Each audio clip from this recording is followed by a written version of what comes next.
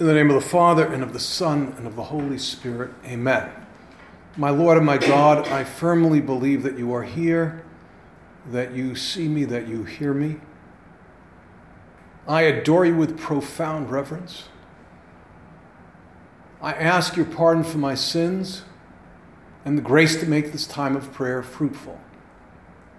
My Immaculate Mother, Saint Joseph, my Father and Lord, my guardian angel, intercede for me. Lord, as we fix our attention on your true presence, savoring that prayer of St. Thomas the Apostle, my Lord and my God, we ask you to help us discern, popular word in the contemporary church, discern what it means to be a laborer in his harvest. And why do I bring this up? Because our Lord categorizes two kinds of people. One kind is the harvest. I know none of you want to be the harvest. And the other kind is the laborers. Okay? So I guess you want to be the laborer. And Jesus says to his disciples, the harvest is great, but the laborers are few.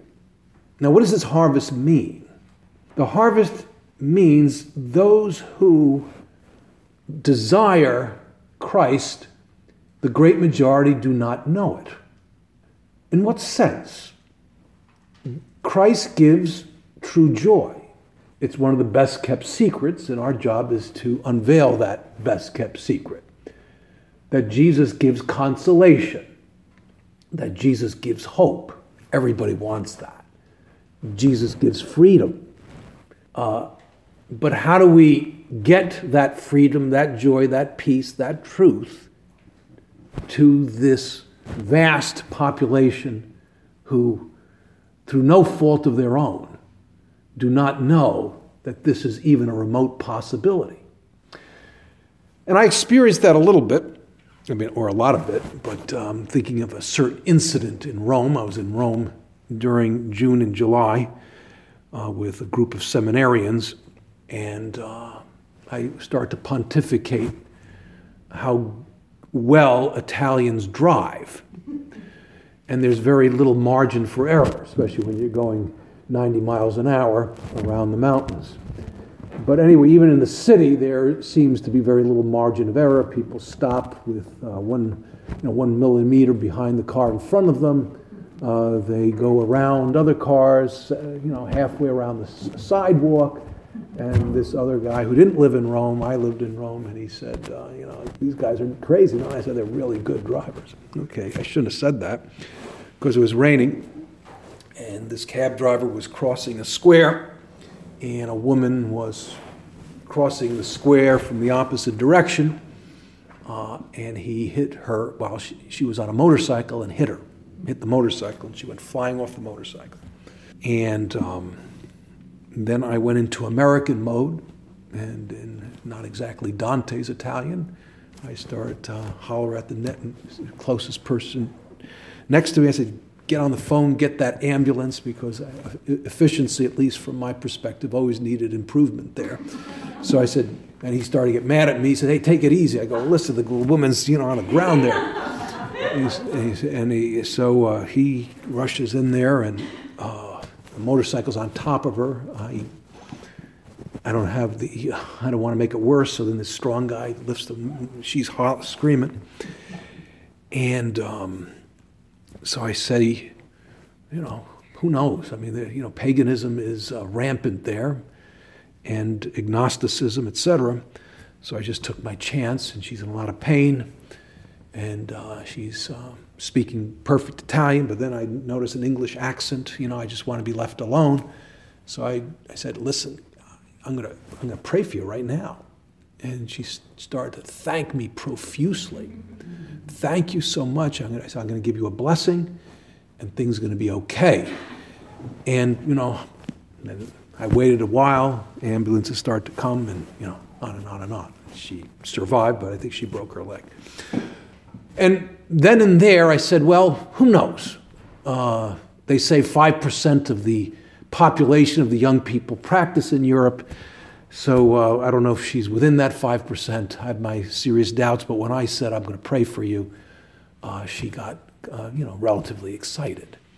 Now, what must I do, I ask our Lord, to become that laborer and to lead with giving people an experience of our Lord before talking about him, that through me, I think today's reading, or maybe the day before, St. Paul says, well, no, it's not today's reading. I don't want to complicate your life. It was Exodus, and that was 1,000 years before St. Paul. In my liturgy, the hours, we're on, epistles of St. Paul, second epistle to the Corinthians.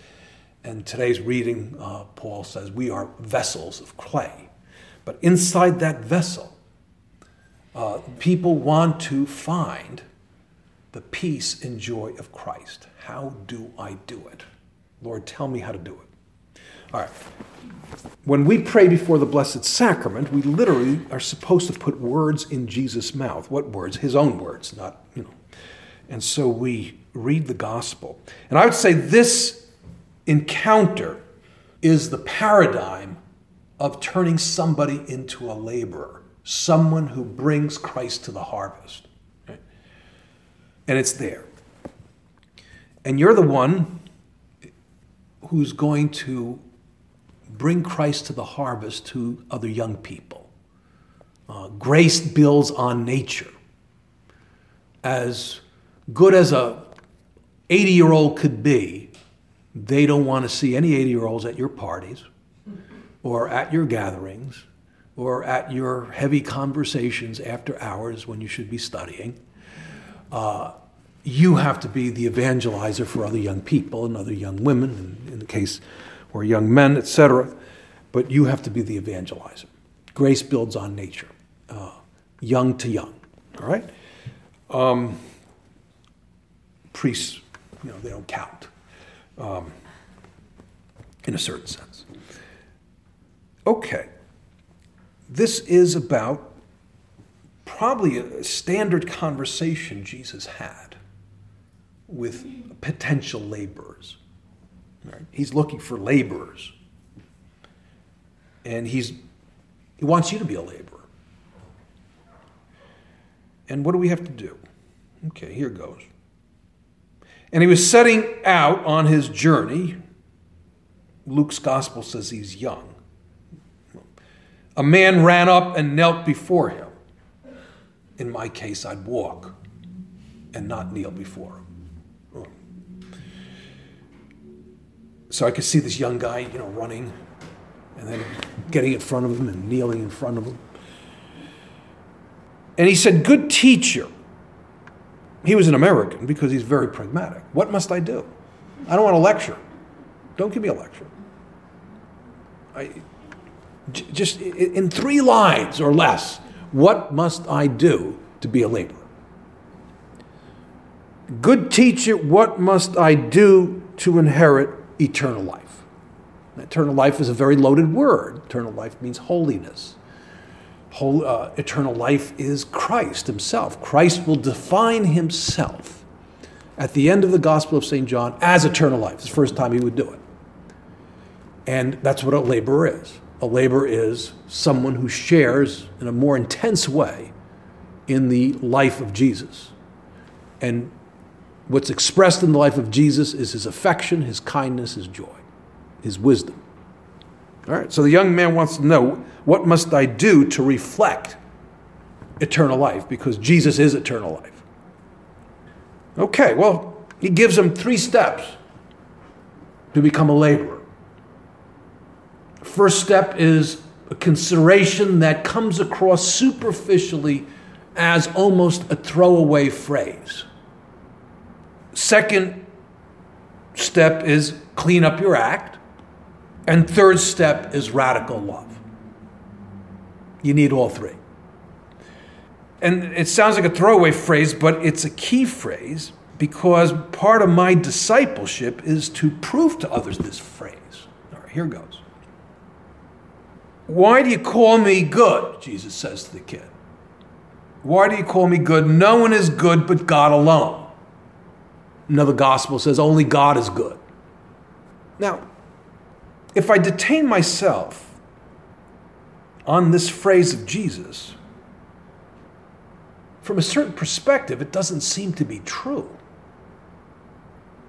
I know, and I'm not here to flatter you, I know I have a wonderful group in front of me. After a hard day's work, they come and listen to a meditation. So you're a bunch of nice kids. So why does he say, God, I know you're good, but, please, they're good too. That's not taking anything away from you.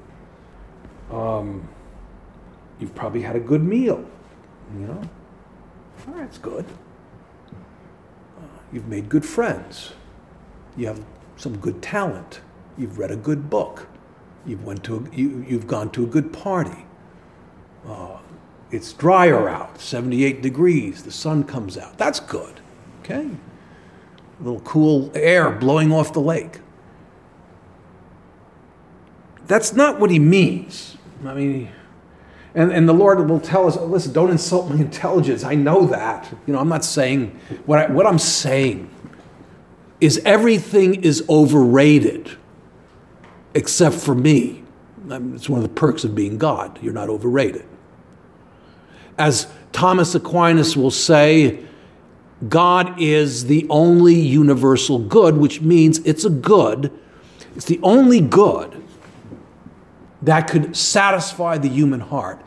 And I think right now, you do your thing, but I think we need to tell the Lord, who is presiding over this time of prayer, Lord, help me believe that the ultimate, that the good that is going to define my happiness is you.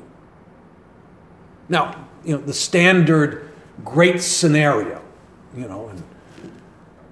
and fine, you want to aspire to that a little bit, do it, but do it with temperance and do it with prudence and keep the expectations moderate. I've seen it, over the years. I've given lots of pre-Cana, and I've tried to pass the buck sometimes. Well, you got in the Paris, so you don't have to see me. No, we want to see you too. And, the guy wants to show off the girl, or the girl wants to show off the guy, etc. And they say they want pre-Cana. And I've been through the drill, and it's part of God's plan. There's a lot of gaga over each other, okay? Madly in love. Sometimes, and you don't want to call a person a specimen, but I'm making a point, so don't give me dirty looks, all right? I'm making a point more than, but you see two perfect specimens, all right? Very, good looking, very talented, very spiritual. They got their act together. They're good friends. They like each other. And plagiarizing a book I read, I said, well, listen, don't turn her into a goddess and don't turn him into a god. Well, what do you mean by that? He can't give you only what God can give you, and she can't give you what only God can give you. Lower your expectations. They don't believe it because of, the intense emotional bond, but they start to believe it after the I do. Okay, and little by little they start to believe it. In a year and a half, they say, you're right. All right. What our Lord is telling, now why is he saying this to this guy? That only God could fill you? Because he's going to ask him for everything. There's a reason for that. He's not just giving a speculative theological consideration to this guy.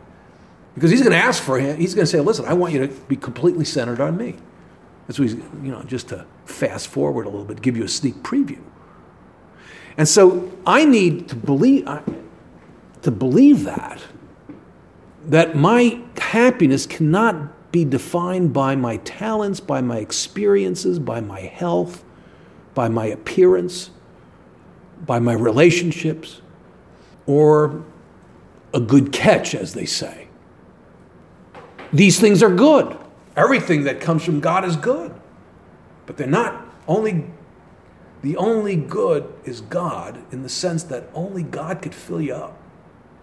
And I don't want this to happen, and just by way of example, one of the seminarians on my Rome trip, his grandfather was a colonel in the South Vietnamese army, and he was captured, and he spent 13 years in prison, a number of years in solitary.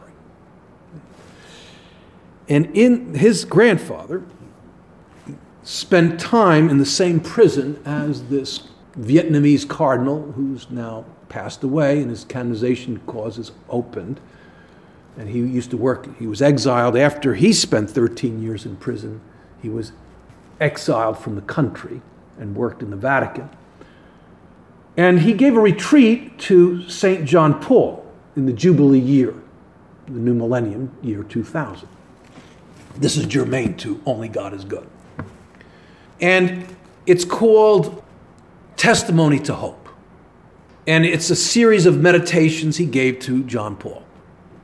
And he begins by saying that he was the most famous prelate in Vietnam before the fall of Saigon, which is now Ho Chi Minh City. And he said he's written books, and he was rector of a couple of seminaries. Enrollment went up. He would run around the world giving talks. He was the spokesman for the church in Vietnam. And then, he's arrested, and he's not given much food. He's just a number. He's put in solitary. He's suffering all sorts of indignities, and he's pretty darn depressed. It's in the book. And then he starts to realize, I've talked a lot about God. I've given theology courses. I've led the church. But I haven't talked enough to God. And believe it or not, you read the book, he started to really transform and experience. I wouldn't wish this for my worst enemy, but he had nothing, completely nothing. He was stripped of everything, all these partial goods that perhaps he hung his hat on, who knows. And he realized that, only Christ could fill you. And, God in his infinite providence, they smuggled in wine and bread, but, not gallons. He would say Mass, in tatters on his, bunk, whatever you call it. I wouldn't even call it bed. And he'd put a couple drops of wine in his palm of his hand. And he'd consecrate the precious blood that way. And that would keep him going. And so I need to believe that, Lord, that you're the one who fills me. And I don't understand the cross. It's revealed. It's a mystery. It's not a total mystery. But when things don't go well for me, it's kind of an invitation to regroup my mind and heart and start to believe that only God could fill me, and he will fill me. So that's number one. So that's what he tells the young man. And it's very providential because he's a rich young man, and in the Old Testament, if you're rich, it's a sign of God's blessing in the Old Testament.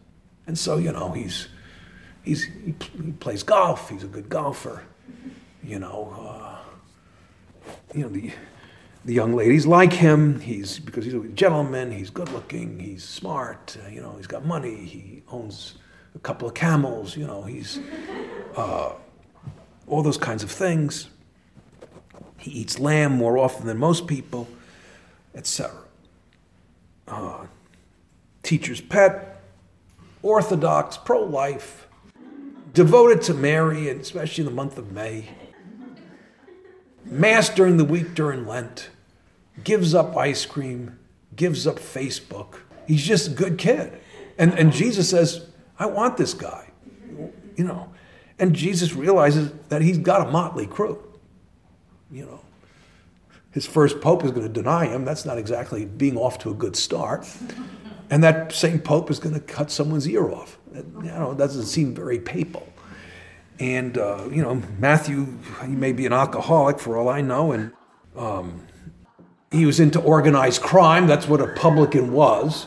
And so, he didn't have anybody else. So he just did the best he could. He lost one of them. John, who's, so lovey-dovey in the gospel and in his epistle, very lovey-dovey, new commandment, and love one another and love one another. He's the only one who asked Jesus to burn down a town in Samaria. He says, raise it, destroy it. Lord, you can do it, you're God. You can calm storms, why can't you destroy this town? After all, it's populated by Samaritans, and we can't stand them. So that's kind of the motley crew he had. And so Jesus goes, okay, you heard that. Now, number 2, you want to have life, keep the commandments. Which ones? Well, the 10 commandments. And he goes through all the 10 commandments.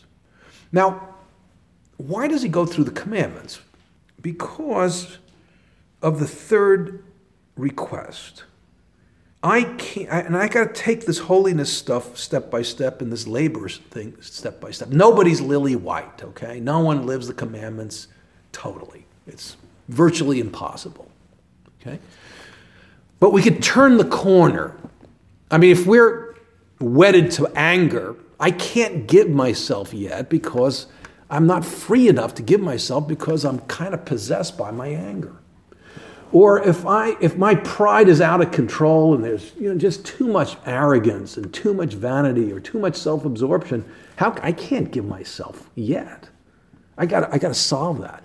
Or I got some serious resentments, and those resentments are occupying my mind and heart. Well, I got to address that. So the purpose of the commandments, especially when it comes to being a laborer, is, to quote St. John Paul, to control myself, to experience self-mastery, and to own myself. That no, my lust doesn't own me, my anger doesn't own me, my greed doesn't own me. I own myself. I got some of those issues, but more or less I'm turning the corner. Now I could exercise another gift, another law, which is the law of total self-giving. And here's the third one. All right. So he goes through the commandments. I don't want to be judgmental, but very few have turned the corner on the commandments. Okay, unless you're a pretty serious Jew or a serious Christian, improvements needed with the commandments. Well, anyway, this guy lives them all. It's not bad. He's even chaste. It's pretty good. Okay? I mean, relatively speaking, he's off the charts. He's going to Mass. He's a good kid. He loves his parents. He loves neighbor as self. He's generous with homeless people. I mean, he's a good kid. So here goes. Teacher, all these, the commandments: do not kill, do not commit adultery, do not steal, do not bear false witness, do not defraud, honor your father and mother. And he said to them, Teacher, all these I've observed from my youth. My confessions are really quick, real quick. Priest doesn't know what to tell me. All these I've observed since my youth. And Jesus said, wow, I am impressed. I mean, this is not the case with these 12 here, that's for sure. They're still at the level of the commandments. I mean, issues, resentments, a lot of pride, self-indulgence. And Jesus, looking upon him, loved him and said to him, you lack one thing. Probably the kids say, you're kidding.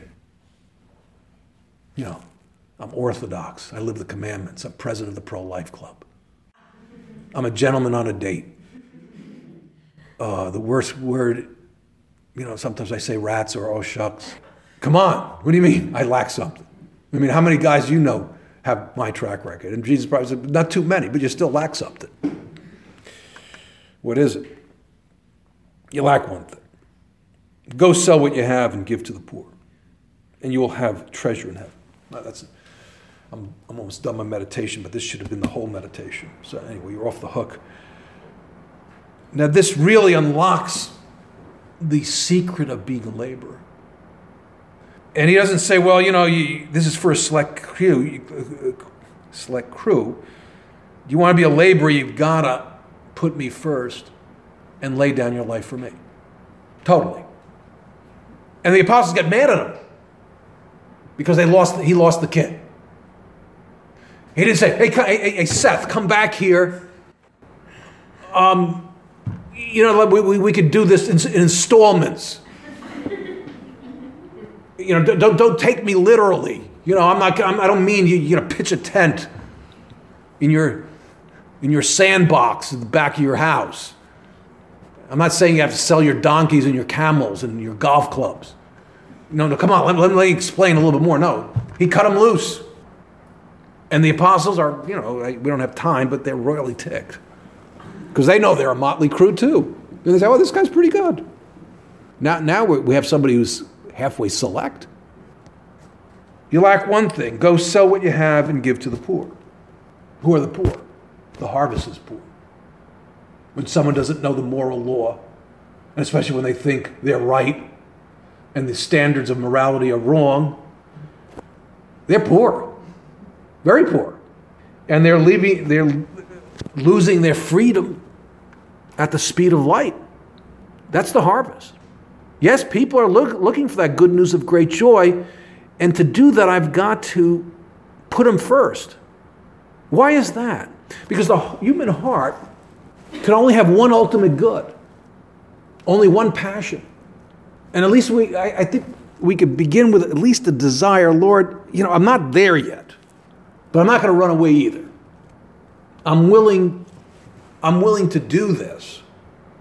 Now, this doesn't mean join anything. I don't mean specific calling here. I think all of us, by virtue of our baptism. And then I could give to the poor, and we know he can't give to the poor. This is very enlightening here. At the saying, his countenance fell, and he went away sorrowful, for he had great possessions. So you can't evangelize if you're sorrowful. Saint Josemaria, in his Spanish, no-nonsense way, says the following. Why don't you give yourself to God once and for all, really now? If you see, here's the no-nonsense. If you see your way clearly, follow it. Why don't you shake off the cowardice that holds you back? Lastly, go preach the gospel, I will be with you. Jesus has said this, and he has said it to you. And I think what we want, and we've got to work at it. You're not going to decide in the last 10 seconds of the meditation. But Lord, no, I'm willing to play ball. I do want to sell all that I have. And I do want to give to the poor. What steps should I take to fulfill that vision? Yes, it's the plan of life. Yes, it's relationships. Yes, it's putting others first. But we gotta, each one is personal, and we gotta discern what it is. And so we put these good sentiments in the hands of Our Lady, and she leads the charge, because Act 1 is this teenage girl who brings the Son of God into the world. Yes, it's the work of the Holy Spirit, but in concert with this girl's yes. Only when she gives that generous yes that the Son of God, who transcends the universe, comes into our world through the vehicle of this teenage girl who says yes. Mary, pray for us so that we say yes as well. I thank you, my God, for the good resolutions, affections, and inspirations you've communicated to me in this meditation. I ask your help in putting them into effect. My Immaculate Mother, St. Joseph, my Father and Lord, my guardian angel, intercede for me.